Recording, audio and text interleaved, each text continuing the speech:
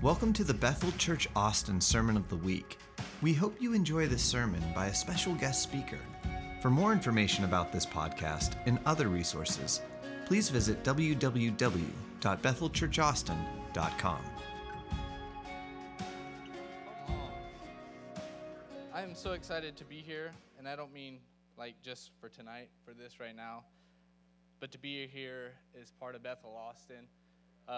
My family and I, we moved here at the beginning of November, and it's just been amazing being here with you guys. Really. I love it. I love it. You guys make church fun.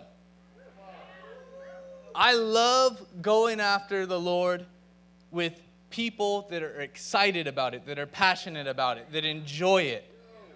You know, because this is how it's meant to be. I believe it with everything. You know, by nature, I think I can be a little quieter. I'm from California, so I can be kind of laid back. I do have an introverted side, but there's this extreme side to me also. There's something about when things are extreme, they're exciting. They get you going. They get your attention, right? And I realized that this is what we're all supposed to have. We're all supposed to have this in us, this tension, right? And I mean, many of you know Joaquin's testimony. You've heard him share it before. I was right along with him at the David Hogan meeting when we first encountered the Lord. So if you know anything about David Hogan, he's extreme. Anybody in here ever heard of David Hogan? Ever heard him preach or seen any videos on him, right? This guy is extreme. And so for me, a laid-back, introverted kid from California, I had experienced some Christianity. I'd gone to church with some friends and stuff. But when I went to that David Hogan meeting, and I saw that dude up there in his flannel and cowboy boots just pacing the stage, Jesus, Jesus. He'd look out there, Jesus. Like, we weren't ready yet. And I'm like, whoa. I'm sitting there like, dude, this guy's intense. He was extreme, and then he started telling these testimonies and stories about seeing dead people raised up. Like, not a little bit dead. Like, dead for days. Like, bodies laid out. Yeah, stinky dead. That's right. You know, he was going out into these remote villages in Mexico to share the gospel or to go around and do their services, and he'd show up and they're like, oh, Brother David, we've been waiting for you. You need to come pray for so-and-so. And he'd walk up and they're like laying on the ground dead for days. You know, he'd pray and see them raised up. That's extreme. You know, he's sharing testimonies about driving his truck, not just through water, not like, you know, there's a lot of standing water and he's like, I'm not sure I'm going to make it. Like, the rivers have flooded and driving his truck underwater. Yeah. I'm not an auto mechanic, but I know cars don't do that. Right? And actually working, going underwater, coming up on the other side of this flooded river and getting to the village that he's supposed to go preach to.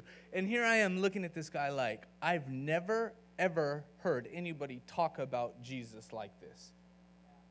I've never heard anybody talk about faith or religion or any of these things like this. This is extreme. I like it. I want it. And that was basically my introduction into the kingdom. And from there, it just pretty much took off. Yeah, I had my ups and downs, but like that's what in my spirit I responded to. There was something of this extreme faith of this man. There was something that he was so sold out and willing to go anywhere and do anything that got my attention. Where I said, okay, if this is what Christianity is about, I want that. You know, I went to Sunday church with some of my friends. We sang the songs. We did the things. I was like, okay. It wasn't bad, but okay.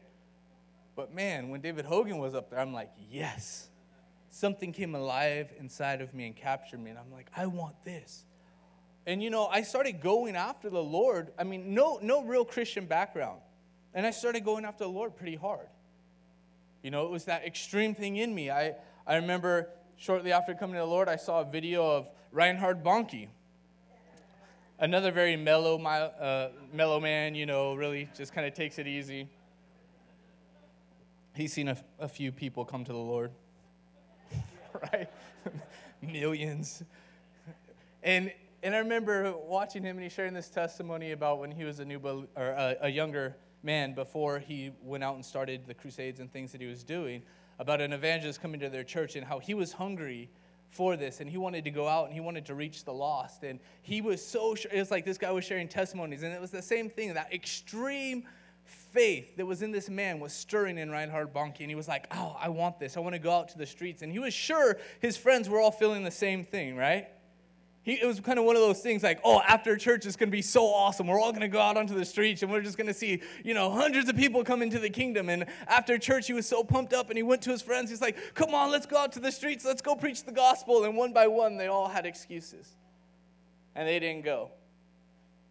And he was like, okay, I'm going to go. If it's just me. And he takes his, little box and whatever he did, and he goes out there and preaches the gospel.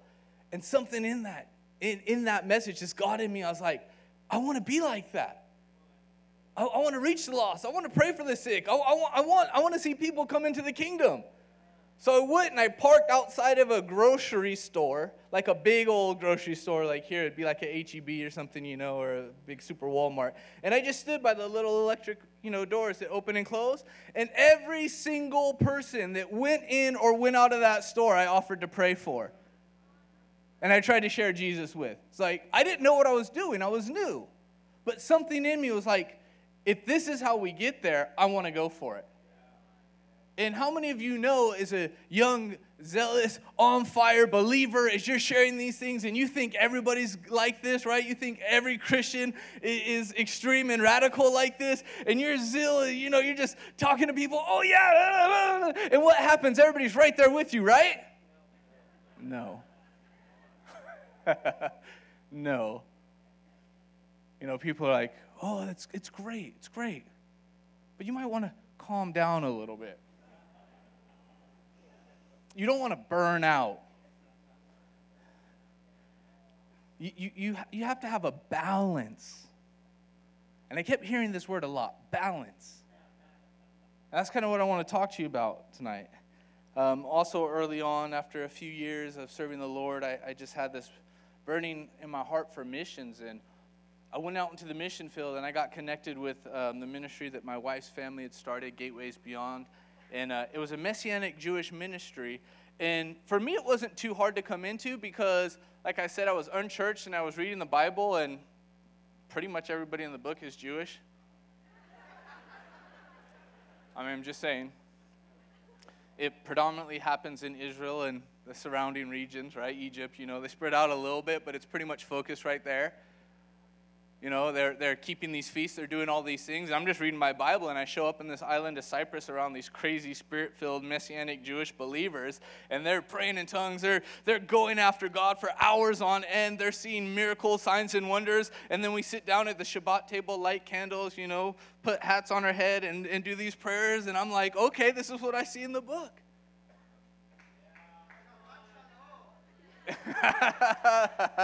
Come on. Right? To me, it didn't matter if it's in the book. If this is how God says to do it, I'm going to do it. I'm all in. There's not a like, oh, well, maybe I shouldn't do this, or maybe I shouldn't do that, or I got to find somewhere in between. No, it's like, if this is what he's telling me to do, this is what I'm going to do. And these guys were radical. I'm telling you, we'd go into the worship room. We were supposed to start at 8 o'clock. It was a discipleship training program. And we're supposed to have 2 hours of worship. And then we'd have, these major international leaders from all over the world fly into this tiny island to spend time in this intimate classroom setting with, 15 to 20 students to teach for 4 hours. I'm talking people that, I'm not even going to drop names or anything, but they fill stadiums. And they're here for 20 people. But God would show up, and our 2 hours would go to 3. Our 3 hours would go to 4. Our 4 would go to 5. Our 5 would go to 6. I'm not kidding or exaggerating. We had days where we started worship at 8 o'clock in the morning. We'd go through lunch, and we'd finish just about in time to go for dinner. We'd finish at like 6 o'clock in the evening sometimes. And whoever was leading the school, some years later that ended up being me, but whoever was leading the school would have to go to that international, big wigs speaker who's come to spend time with 15 to 20 students when normally they're preaching to thousands and say, I'm sorry, but we're postponing your class because Jesus is here. He showed up, and we just want to be in his agenda, right? So they were radical also. And I found myself kind of, over the years, connecting to different streams and different people, all extreme. And I found myself, I'd come back to California, and now my brother's in Bethel Redding, and I'm meeting people there, and they're asking me about what I do and where I serve, and I'm telling them about this Messianic Jewish community that I'm a part of. And it was always weird, because people never quite know where to put these things. And they're like, well, you don't eat pork. No. You can eat pork? Yeah. You keep these feasts? Yeah. You don't have to, right? Yeah.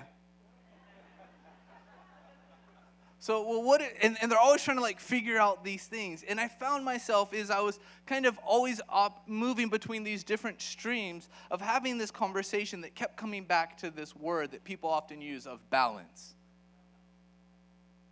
And over the years, and especially talking with my brother-in-law, my wife's oldest brother, who is the international director of the ministry Gateways Beyond, I found over the years that there's something that I wouldn't use the word anymore, balance, but I would use this word, or this phrase, dynamic tension.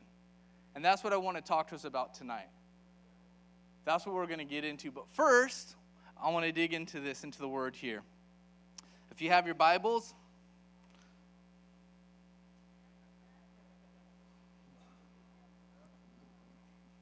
why do we even say that? You should have your Bible. Pull it out, whatever form it's in, it doesn't matter, but pull it out. And I'm just going to read, but we're going to start in 2 Corinthians chapter 1, verse 18 through 20. But before we read, and as you're finding your place, I want to tell you this. In this theme, talking about,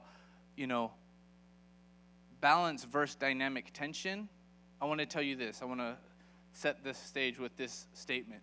We do not serve an either-or God. Okay, again, we do not serve an either-or God. I'm going to read and then we'll go back to that. Okay, 2 Corinthians 1, verse 18 through 20. I'm going to read in two translations, the whole thing. So first in ESV, as surely as God is faithful, our word to you has not been yes and no. For the Son of God, Jesus Christ, whom we proclaimed among you, Silvanus and Timothy and I, was not yes and no. But in him it is always yes. For all the promises of God find their yes in him. That is why it is through him that we utter our amen to God for his glory. Now I'm going to read it out of the Passion Translation. I know some of you guys like that one, so we'll go ahead and read this one too, right? It's all good. Come on. I could just geek out, and just read a ton of translations, and we could just feast on this, and that would be it for the night. But we got places to go. But here, in the Passion, same verses. For as God is true to his word, my promise to you was not a fickle yes when I meant no. Jesus Christ is the Son of God, and he is the one whom Timothy, Silas, and I have preached to you. And he has never been both a yes and a no. He has always been and always will be for us a resounding yes. For all God's promises find their yes a fulfillment in him. And as his yes and our amen ascend to God, we bring him glory. Come on. I'm going to say it again. We do not serve an either-or God. I want you to say this. All of his promises find their yes in him. How many of his promises? Are you sure? Are you convinced of that? Come on. All of God's promises. We do not have to pick and choose between God's promises. God's not saying you can have this or you can have that. He's not saying you can have either or. He's saying you can have it all. Come on. Shane was telling us that, exhorting us about that during communion, is we are co-heirs. It has all been made available to us. Say it again. Say all of his promises. We have to be careful with this, though, because sometimes we do try to pick and choose. Sometimes we try to pick and choose of what part of God's word we're going to listen to or focus on. Sometimes we try to pick and choose on how we're going to walk in following God. Sometimes we want to pick and choose of our expression of our faith. We often find ourselves in this place of picking and choosing. But it says that all of his promises find their yes and amen in him. Is that right?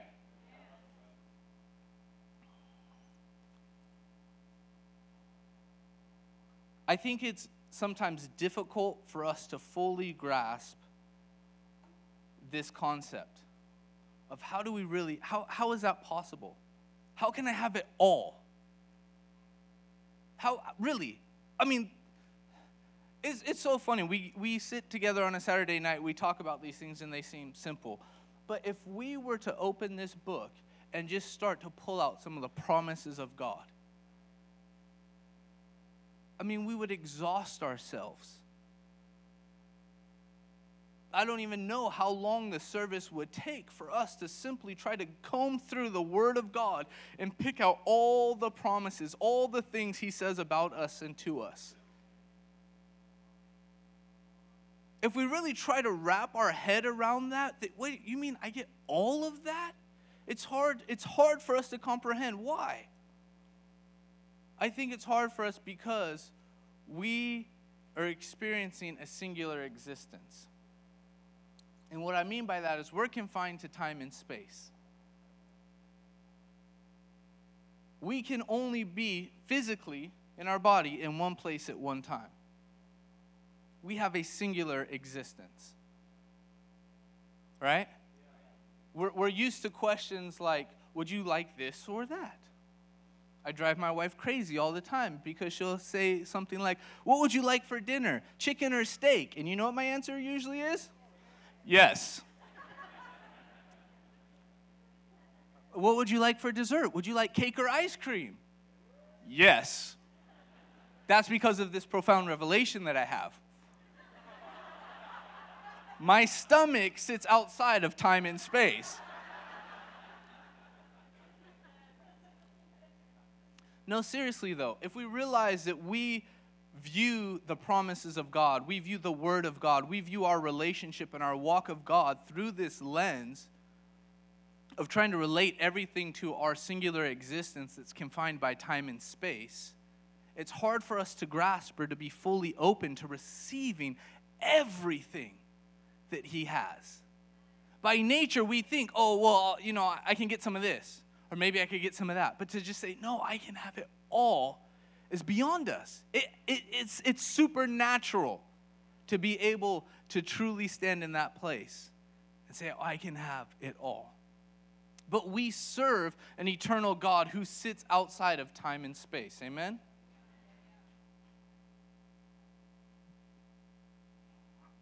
That's impressive to me. I went through all that, and it's like, God sits outside of time and space. Amen. Amen. I don't know if you guys do this like I do, but sometimes I just get my brain all twisted up trying to wrap it around some of these things. He sits outside of time and space. He's eternal. How do you define eternity? Right? There's no beginning. There's no end. There's literally no starting point. You can't go back to the beginning and say, okay, well, it all started here. I mean, we have the beginning of creation. But what about before that? There was no start point. There was no starting line. God didn't just show up one day and say, okay, I'm here. I'm going to start making stuff. He always has been, who was and is to come. He sits outside of eternity. I mean, think about that. I remember I was having this conversation with our oldest, Jacob. He's 12 now. I think he was, maybe 4 at the time? We were back in Cyprus. And I could understand, he was trying to wrap his head around this concept of how big God is. He wanted to compare him to something. See, it's a great example. My son, who at 4 years old was already used to his singular existence, was trying to understand God. And he's saying, Abba, is God as big as our house? Our house was not that big. We were missionaries. And I said, no, buddy, he's way bigger than our house. He said, Abba, is his hand as big as our house? No, he's way bigger than that. Is he as big as the village? No, he's bigger than that. And he kept going. And finally, me being the sharp one that I am, it took me a little while to catch on to it, but I realized what he was trying to do. He was trying to understand. His little mind, his understanding was grappling with the concept of an eternal God. How big is God, is what he was asking. Please explain to me how big he is. I mean, we sing these songs. We understand he's big. I understand that he's all-powerful, all-knowing. But how big is that? And he was trying to, and so then I tried to explain it to him the best I could. I'm trying to break down eternity for a 4-year-old. He's deep, but he was 4. And so I'm trying to explain, buddy, he always was. There's no beginning to him. There's no end to him. You can't measure him because there's nowhere to start the measuring tape. And then there's nowhere it ends. He just is. And, I'm feeling like a real great dad because here I am. I'm like, I don't know. There's no beginning. There's no end. Do you get it? To a 4-year-old, right? So I'm like, this is, epic dad fail. But that night, I'm putting him to bed. And we had this thing, we would do it. I love you to the moon and back. I love you to the sun. I love you to the moon and back 100 times. Always kind of one-up each other. And he busted this out on me. I'm putting him to bed, and I said, I love you, buddy. And he looks at me and says, Abba, I love you as much as God is big.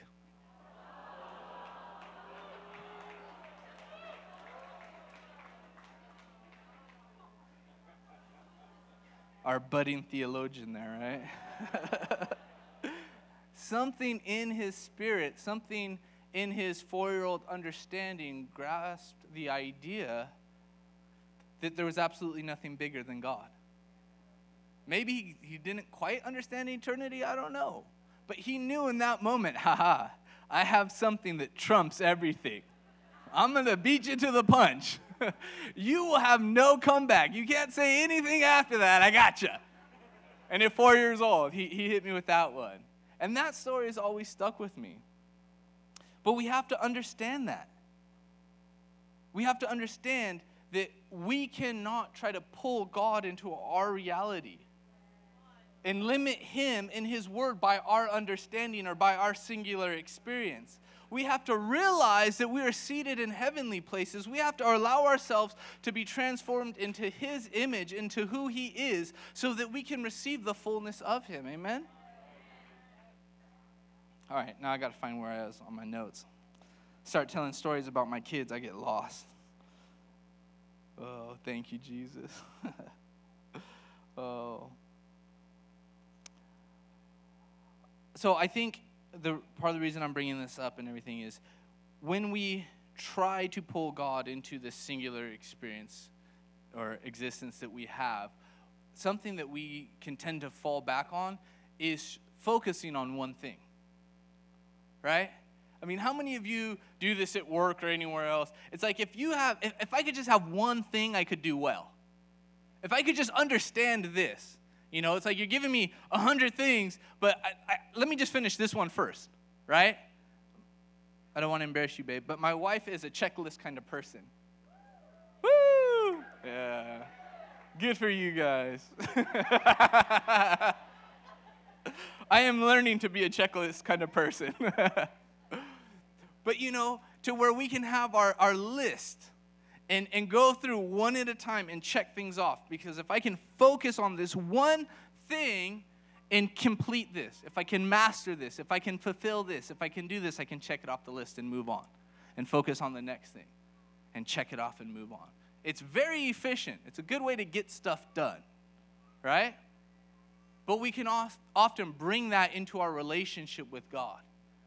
We can often bring that into how we receive or relate to the Word of God, how we basically just operate in our relationship with God. We can take one thing and kind of camp out on it. That's not always bad, but it's not always good.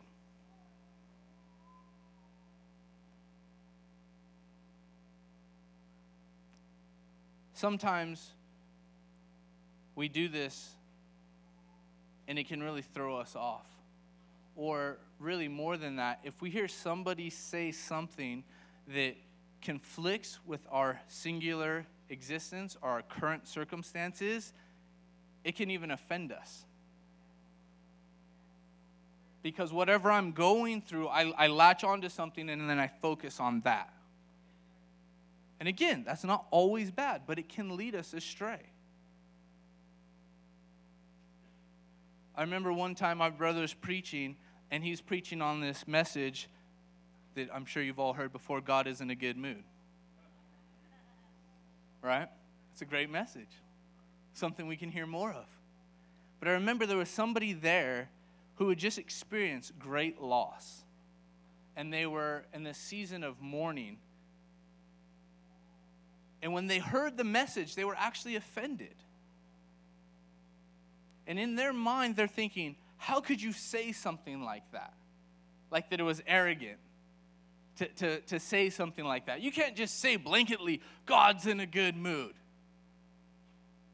Don't you know this person just died and da, da, da. And it was very difficult for them to receive. But is the truth God is in a good mood? Yes. But is the truth also that God was grieving with that person? Yes. See, we can't try to filter God through our singular existence, because what that does is divide us. What that does is says he's either this or that.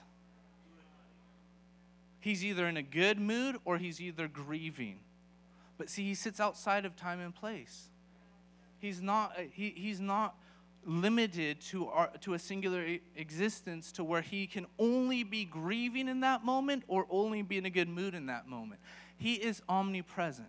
He is everywhere all the time. He knows everything, and he is all powerful. So at the same exact time, he can be grieving with somebody who's grieving and has just gone through great loss. And at the same exact time, he can be rejoicing with somebody who's rejoicing. I mean, if you think about this in a global context, I mean, somebody's getting saved like every minute. All of heaven stops and rejoices when somebody gets saved. So that means there is a constant party going on in heaven because people are getting saved all the time. Look at that, making a mess already, getting sloppy up here. Woo! Yes.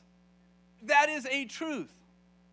But do you think God weeps when an unborn child is killed? Do you think God is grieved when somebody's martyred? Yeah, he sees it as a beautiful thing, but also it's a grieving thing.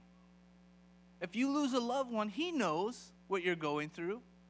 He knows if they know him, they're coming into the kingdom, they're walking into eternity, and so it can be both a time to rejoice and a time to grieve. But he's not limited to a singular existence. He's not limited to only experiencing one emotion at a time. He's not limited to our lens or our filter. He's not limited to our boxes.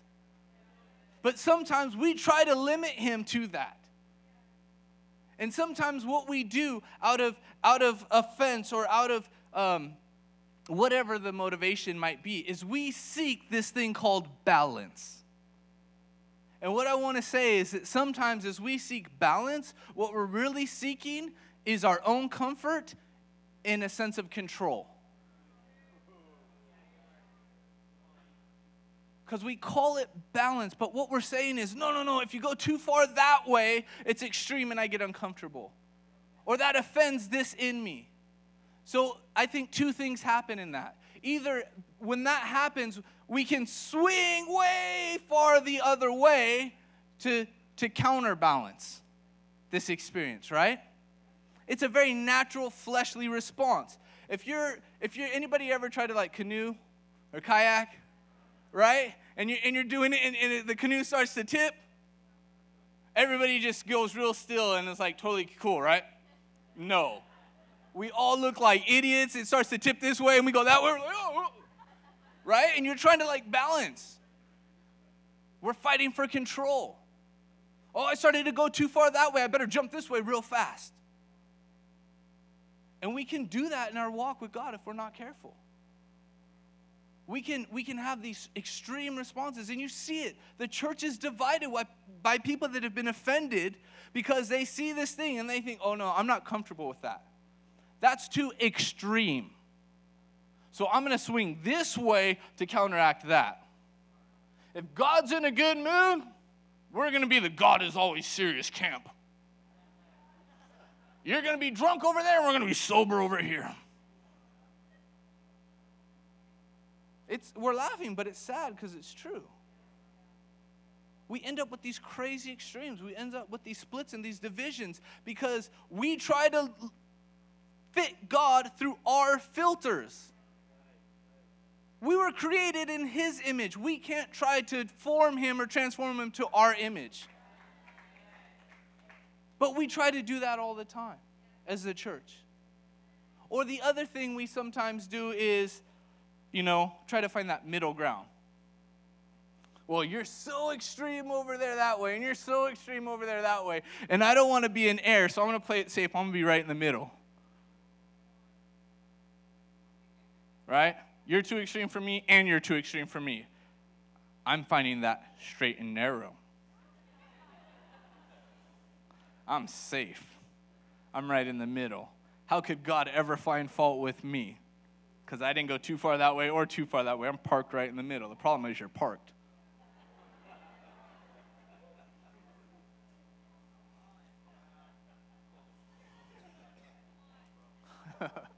See, think of it like scales, right? Like the old school kind. When we think of the Bible days and there's scales, there, right? You have this thing and there's a platform on each side, a place you can put a good on one side and your weight's on the other side, and if it balances out, you know how much this thing weighs, right? So sometimes when we're seeking balance, people go right in the middle, and it's like, okay, I want just enough of the Holy Spirit, and I want just enough of the Word, or I want just enough of the law, and I want just enough of grace, I want just enough of this and just enough of that. I'm right in the middle. But you know what happens? We end up neutralized if we stay there. See, in 2 Timothy 3, it talks about the end times, and it talks about this generation, and goes on this list of wickedness and all these perverse things, and at the end of it, it says, having a form of godliness but denying its power. And from such many will turn away. Wow, that hits me a lot harder, I guess. Come on. I remember the first time I read that scared the hell out of me. Literally. I'm like, oh, Jesus, I better not be faking this. Because if I got a form of godliness, if I'm trying to pretend like I'm a Christian, but your power is not actually moving in my life, whoo.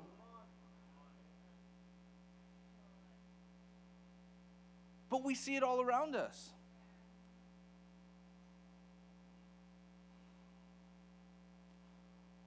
Oh, thank you, Jesus.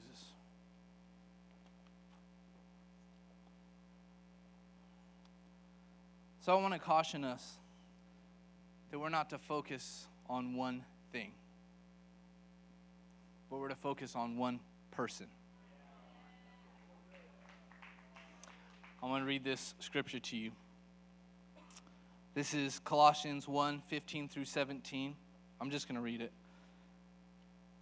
He is the divine portrait, the true likeness of the invisible God, and the firstborn heir of all creation. For in him was created the universe of things, both in the heavenly realm and on the earth, all that is seen and all that is unseen, every seat of power, realm of government, principality and authority, it all exists through him and for his purpose.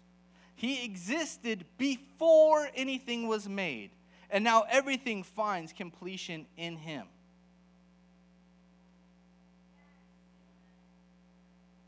We were created in his image. This is what we're supposed to see. He is the express image of God. We have the perfect example that came for us. We don't have to figure this out on our own, thank God. Some of you are more confident than I am.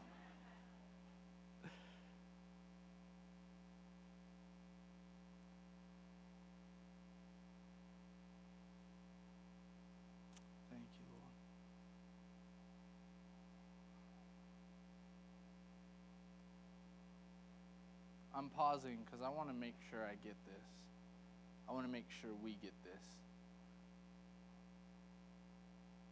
I don't want to be so bound to my notes or trying to get through this that we miss the main thing.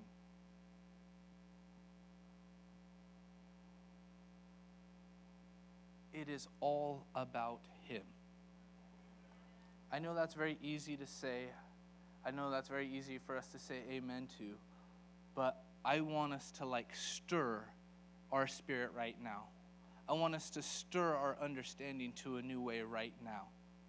Every single one of us at this point has some type of experience with church, whether it's one night, right, or decades. But this does not define him. Our walk, our singular existence, it doesn't define him. He should define our walk. He should define our existence. But we can look at all of these things around us and think we know him based on those things. And say, oh, this is where Jesus is, or this is what Jesus does. And we can actually take our eyes off of him. We can get so set in a routine of, I know how to worship. I come and I raise my hands, or I do this, or I do that. I lay down. I put my hands out like this. And I can miss the fact that I'm communing with a living God. And I can come into that place of worship and not even ask him, God, what do you want to do? God, what are you feeling? What's on your heart? Abba, what are you saying right now? What do you want to do? No, I know. God's good. He's in a good mood. He's here. He's going to release healing. We go after healing. That's always good. God's always here for that. But you realize we can run right past him? In our zeal, in our experience, we can run right past him because we think we know how to do it.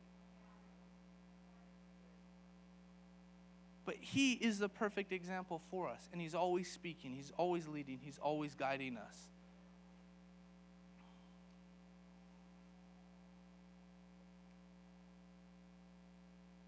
This is difficult sometimes because it appears sometimes that the word can contradict itself. But we know the word never contradicts itself, right? God does not oppose himself.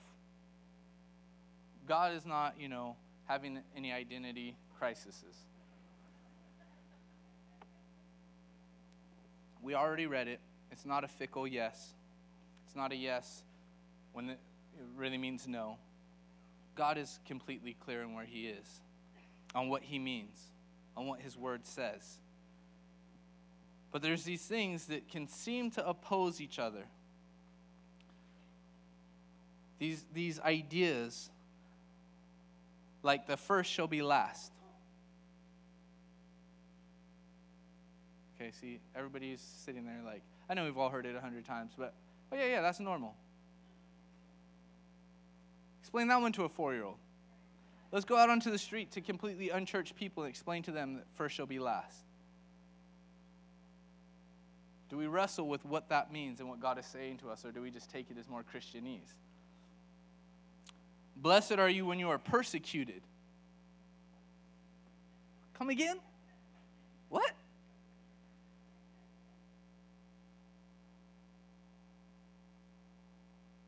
We look at things like the fear of God. You see it in Proverbs 1:7, and the love of God in Ephesians. They seem to oppose each other. They seem to contradict each other. I've had this conversation with unbelievers. You know, they've been around enough to hear some of the word, to know a little bit about it. And they say, well, how can your God, do this? Or what is it, the fear of God or is it the love of God? How many of you ever heard this one? Well, if he's such a loving God, how come he lets bad things happen? Right? The world wants to start this struggle where God's opposing himself, or that the word contradicts himself. Actually, Satan started that. That's like the OG plot of Satan right there. Not seriously, to try to make God out to be a liar. In the garden, did God really say, surely you won't die? Right? What about the goodness and kindness of God that we know leads us to repentance? It's in Romans 2:4. But then there's also the chastening discipline of God that we see in Hebrews 12:5 and 6. Sometimes we want to focus on one thing. Chastening, discipline, I'm over here, I'm in the kindness camp. I'm comfortable with this extreme. That over there makes me uncomfortable. The fear of God, I'm over here. The love of God. Is God conflicted? Does God oppose himself? So why do we see these extreme things? Why does it seem like they oppose each other? Because this is what creates dynamic tension. It's not about contradicting. It's about a God who sits outside of time and space. It's about a God who is the one who created every emotion that we will ever experience. That he has created everything.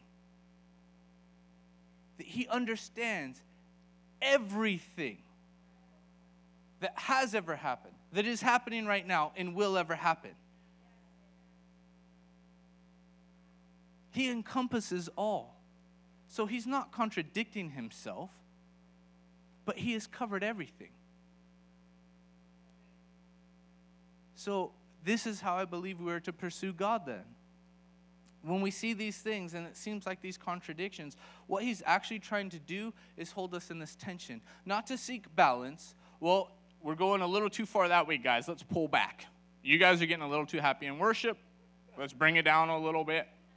Come over here. We're going to play a slow song now.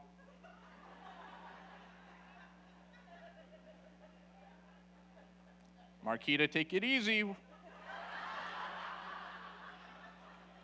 You're getting people excited, right? Oh, now they're falling asleep. Let's pick it up again. Or, no, we just park right in the middle. We'll just park in the middle. We'll put one hand up. We'll have one eye open. This should be safe. This pleases God. No. I believe God does these things to keep us moving. That's what dynamic tension does. It's called a walk with God. Why? You can't walk like this. How do you walk?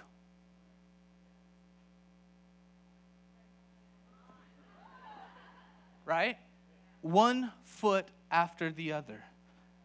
Is it the love of God or is it the fear of God? Is it his loving kindness or is it his discipline? He keeps us in this tension, which keeps us moving. But see, when we want to focus on one thing too much and ignore another thing, what do we end up doing?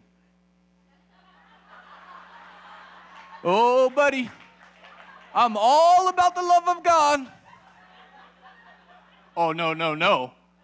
It's all about his discipline. He's chastening us because we are his legitimate sons.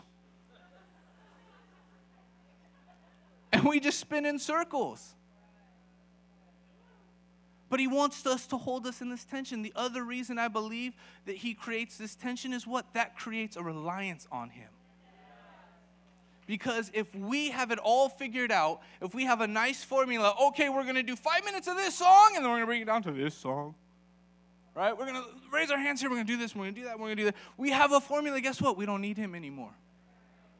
I figured it out. I take one step with this, and then I take one step at that, and it's like, and all of a sudden we're playing Bible hopscotch, you know? We're like, oh, I got it. Oh, heaven, here, I made it.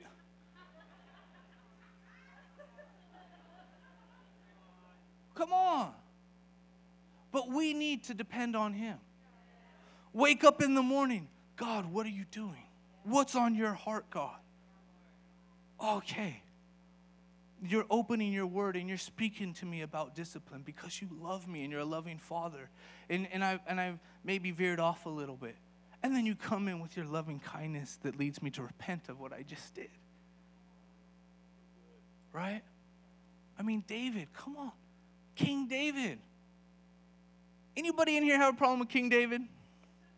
I want you to raise your hand if you do. Okay, good. Nobody. King David would write songs about how he loved the law of God. Oh, the law. King David was a foreshadowing and a prototype of what was to come through Jesus. Jesus himself said, I didn't come to abolish the law, but to fulfill it. And there's nobody who is more full of grace than Jesus himself. See, don't get stuck. I'm not under the law. Woo, woo, woo, woo, woo, woo, woo. It's all grace here, baby. Woo.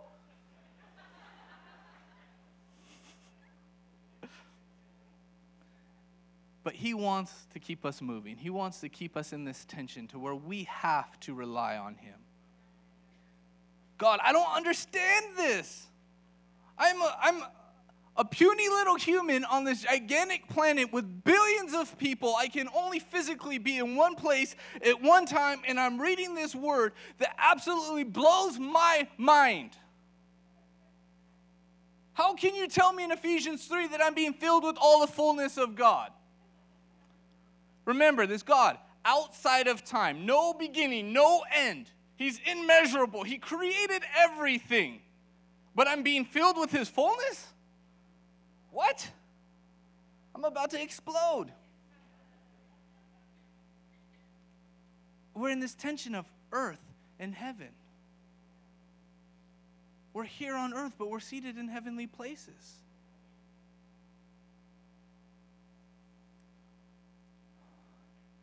I love this picture. This really blew me away when I was thinking about it in these terms. I hope I don't lose any of you guys here, but I did a little bit of art classes in college. It just was something I was interested in, so I decided I'd take some classes. I know all you guys were very serious and if you went to college and never did that. So I took these art classes, and they were teaching us things about art. And something I discovered, and if you've done anything with art, you probably know this as well.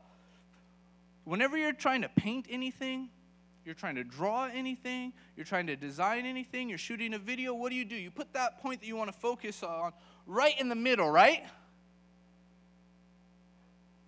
None of you guys took any art classes? Come on, Drew, you do video. What rule of thirds or something, right? Rule of thirds, okay. Make sure I'm not completely going off here, Drew. You got to keep me in check, right? When you're shooting a video frame, where do you put the person's head? Right in the middle? No. Rule of thirds, right? You want it's offset. If you're painting a painting, you don't put that focal point, that thing that's going to draw somebody's eye, right in the middle. You know what we call that when something goes exactly in the middle? Dead center. Think about that for a second. Dead center. If you want a painting or something to come alive, you put the focal point off somewhere. And what's that do? It draws your eye across the painting. And if you're really good, you're getting advanced, you'll put multiple focus points throughout the piece. And then what that does is when you first glance at it, you'll see this thing and it first draws your eye to that. And then your eye will be drawn to something else. And then to something else. And then to something else. And it draws your eye across this piece of art so that you see the whole thing and it creates this movement. How much is God an artist? How great of an artist is the Creator? And you're His masterpiece. He did not create us to be stagnant. He did not create us to huddle up and to try and find middle ground and be safe. He did not call us or create us just to be reactionary and run away from the extremes that we find uncomfortable or offensive and create a whole separate camp. He created us to be sons and daughters. He created us to be children. What did it say when in the garden? He would walk with them in the cool of the day. He created us to have movement. He created us to rely on Him and to walk with Him, shifting from one foot to the other.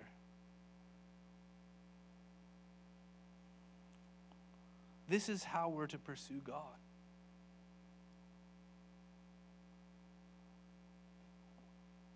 You guys all know the story of the Mount of Transfiguration, right? Jesus takes his 3 inner circle and goes up on top of a mountain. And he goes to pray. And up on this mountain, he's transfigured. It says he becomes white as snow. He starts to shine. What's he doing in that moment?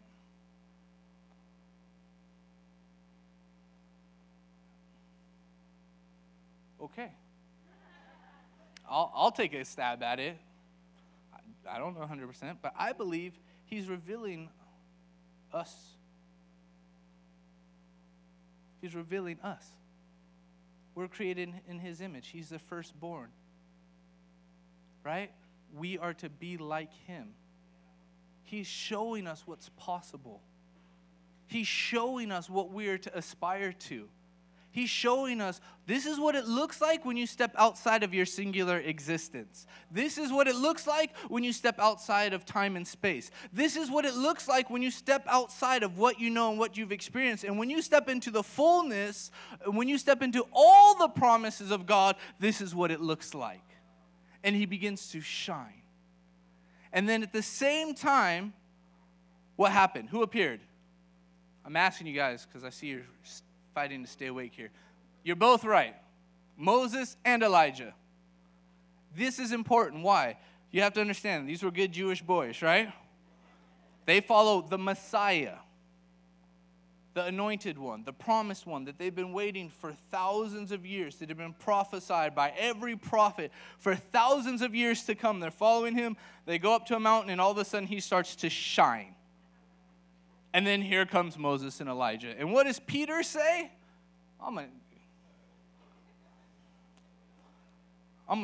Let's, do we have time? Nah, okay, I'm just going to go. I was going to read it. I love it how it says in the Passion Translation. And then Peter blurted out, God, it's good that we are here. All right? We do that sometimes. We just blurt out some stuff we shouldn't have said. And he says, let us make a tabernacle or a shrine, one for you, one for Moses, and one for Elijah. What you have to understand in their mindset and their understanding that Moses and Elijah represented everything. Moses represented the law of God. God came down on Mount Sinai and spoke with a man face to face and gave him the law that held, steered, directed, and preserved a people over millennia.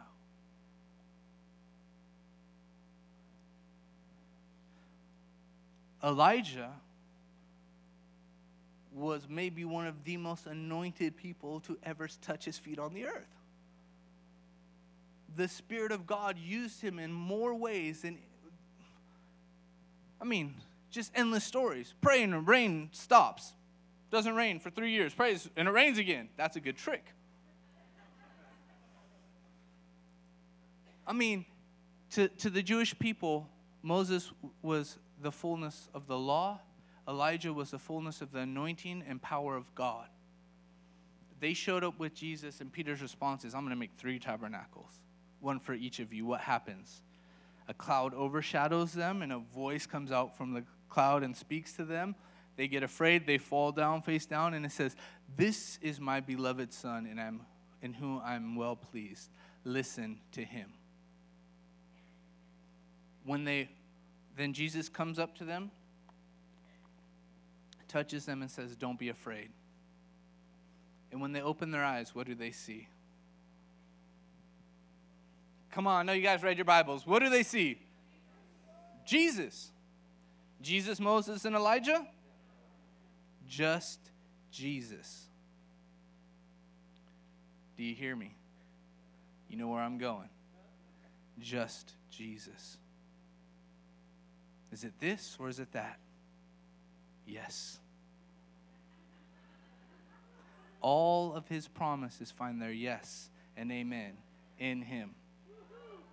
Is it the law of God that expressed his heart and showed how to preserve his people over millennia? Or is it the power and anointing of the Spirit of God that came upon a man to shut up the heavens and call down fire onto a mountain? Is it this or is it that? Yes. In Jesus, we find the fulfillment of everything. In Jesus, we find the perfect tension, the dynamic tension of the kingdom of heaven, what it looks like to walk as a man on the earth, both naturally in time and space, and spiritually seated in heavenly places. We find our model, the image that we are to mimic, that we are to aspire to right there. And Jesus didn't pick and choose. He's not an either-or God. Jesus was not here spinning in circles. Jesus wasn't hopping around on one foot. Jesus walked with his disciples. Jesus walked with God, and he showed us how to walk. Really? That's it. That's all I have to say about that. No, really. We have to understand that Jesus is the Word. The Word became flesh, and it was Jesus. Jesus is the embodiment of the Spirit of God. Is it Word or is it Spirit? Are you a church that reads the Word, is grounded in the Word, or going after the things of the Holy Ghost? Man. Making me work harder. Come on. It's a resounding yes. I'm going to go back to it, where we started. 2 Corinthians 1, 18 through 20. For as God is true to his word, my promises to you were not a fickle yes when I meant no. Jesus Christ is the Son of God, and he is the one whom Timothy, Silas, and I have preached to you. And he has never been both a yes and a no. He has always been and always will be for us a resounding yes. For all of God's promises find the yes, the fulfillment in him. And as his yes and our amen ascend to God, we bring him glory. What does our amen mean? What does amen mean? Let it be.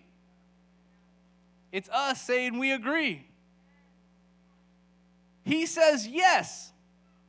Is it spirit or truth? Is it The Word or this? Is it this or this? Is it this or this? And everybody's trying to box us into the singular existence in time and space and wants us to choose one thing. And Jesus is standing from heaven shouting out with the resounding yes! Are you a co-heir of God? Yes! I mean, we see all these things. Paul talks about that we are bondservants for the gospel, that we're slaves of Christ. But Jesus says that we're no longer servants, but he calls us friends. Which one is it? Yes! Because there's a fire shut up in my bones. When God comes upon me and I have to go stand outside the grocery store at the little beep, beep, beep door and pray for every single person that goes in and out because I'm a slave to the gospel. But when the enemy comes and tries to lie to me and get me down and beat me up and bring condemnation, I know that I'm a co-heir with Christ. It's not one or the other. It's not yes or a no. It's a resounding yes. Now we know, don't get wrong. It doesn't apply obviously to things of sin or anything else. But in him, when we're talking about God's promises, this isn't a license to sin. Well, he said yes. It's all things. I can do everything. No. That's where you're a slave. Right? But in him, in his promises, when it comes to his word, we do not pick and choose. It's not some of his promises are for you, and some of his promises are for you, and some of them are for you guys over there, and then some over there, and if there's any left over that we could find in here, maybe you guys over there get some. No. Everyone, they're all yes and amen in him. So I want to exhort us as a church. I want to exhort us as believers. Don't limit ourselves. Don't limit ourselves to our singular existence to say, okay, well, today I'm walking in this promise. Today I'm going to lay hold of this. Or you know, I'm going to focus over here. Or maybe I can get this. But I can't have that right now because I'm focused on this. But let's, in childlikeness, in faith, keep ourselves dependent on God and every day show up and say, God, what are you doing? Where are you going? Right? Jesus himself said, I only do what I see the Father doing. That's the walk I'm talking about. One day he sees the Father doing something. Think about this. Jesus, these people come to Jesus that want to follow him. The rich young ruler, right? I've done all these things. What do I got to do? Sell everything and come and follow me. Maybe I'll catch up with you later. Right, Jesus, I want to come follow you, but first let me, go bury my mother and father. Let me do this. Let the dead bury their dead. Right? That's harsh. Those people didn't follow him. Then he goes, crosses a lake, meets a guy with a legion of demons, a demoniac. Right? And he wants to get in the boat with him, and what's Jesus tell him? No, you're ready. Go into the town, tell the people what you did. I mean, come on. These guys, he's saying, come follow me, and they couldn't do it. It was too tough for them. The price was too high. And then over here, this guy who just previously was naked, cutting himself and bound in chains because of so many demons. And he says, no, you don't need to follow me. Just go tell him what happened. That is a reliance on the Father. He was not boxed into something. He didn't have a formula. He didn't say, okay, well, you got to do this, this, this, and this, and then you're going to be qualified, you'll be ready. He said, Abba, what do you say about this one? Okay, you go do this. What do you say about this one? Okay, you go and do this. What about this one over here? I really, God, please, what do you? Okay, you're ready. Go for it. Right? That's what he's looking for in us, this childlike dependency and faith where we will walk after him every day. Where do you want me to place my foot? Where he holds us in this dynamic tension that keeps us moving forward. Amen? Thanks for listening to the Sermon of the Week. For more information about this podcast and other resources, please visit www.bethelchurchaustin.com.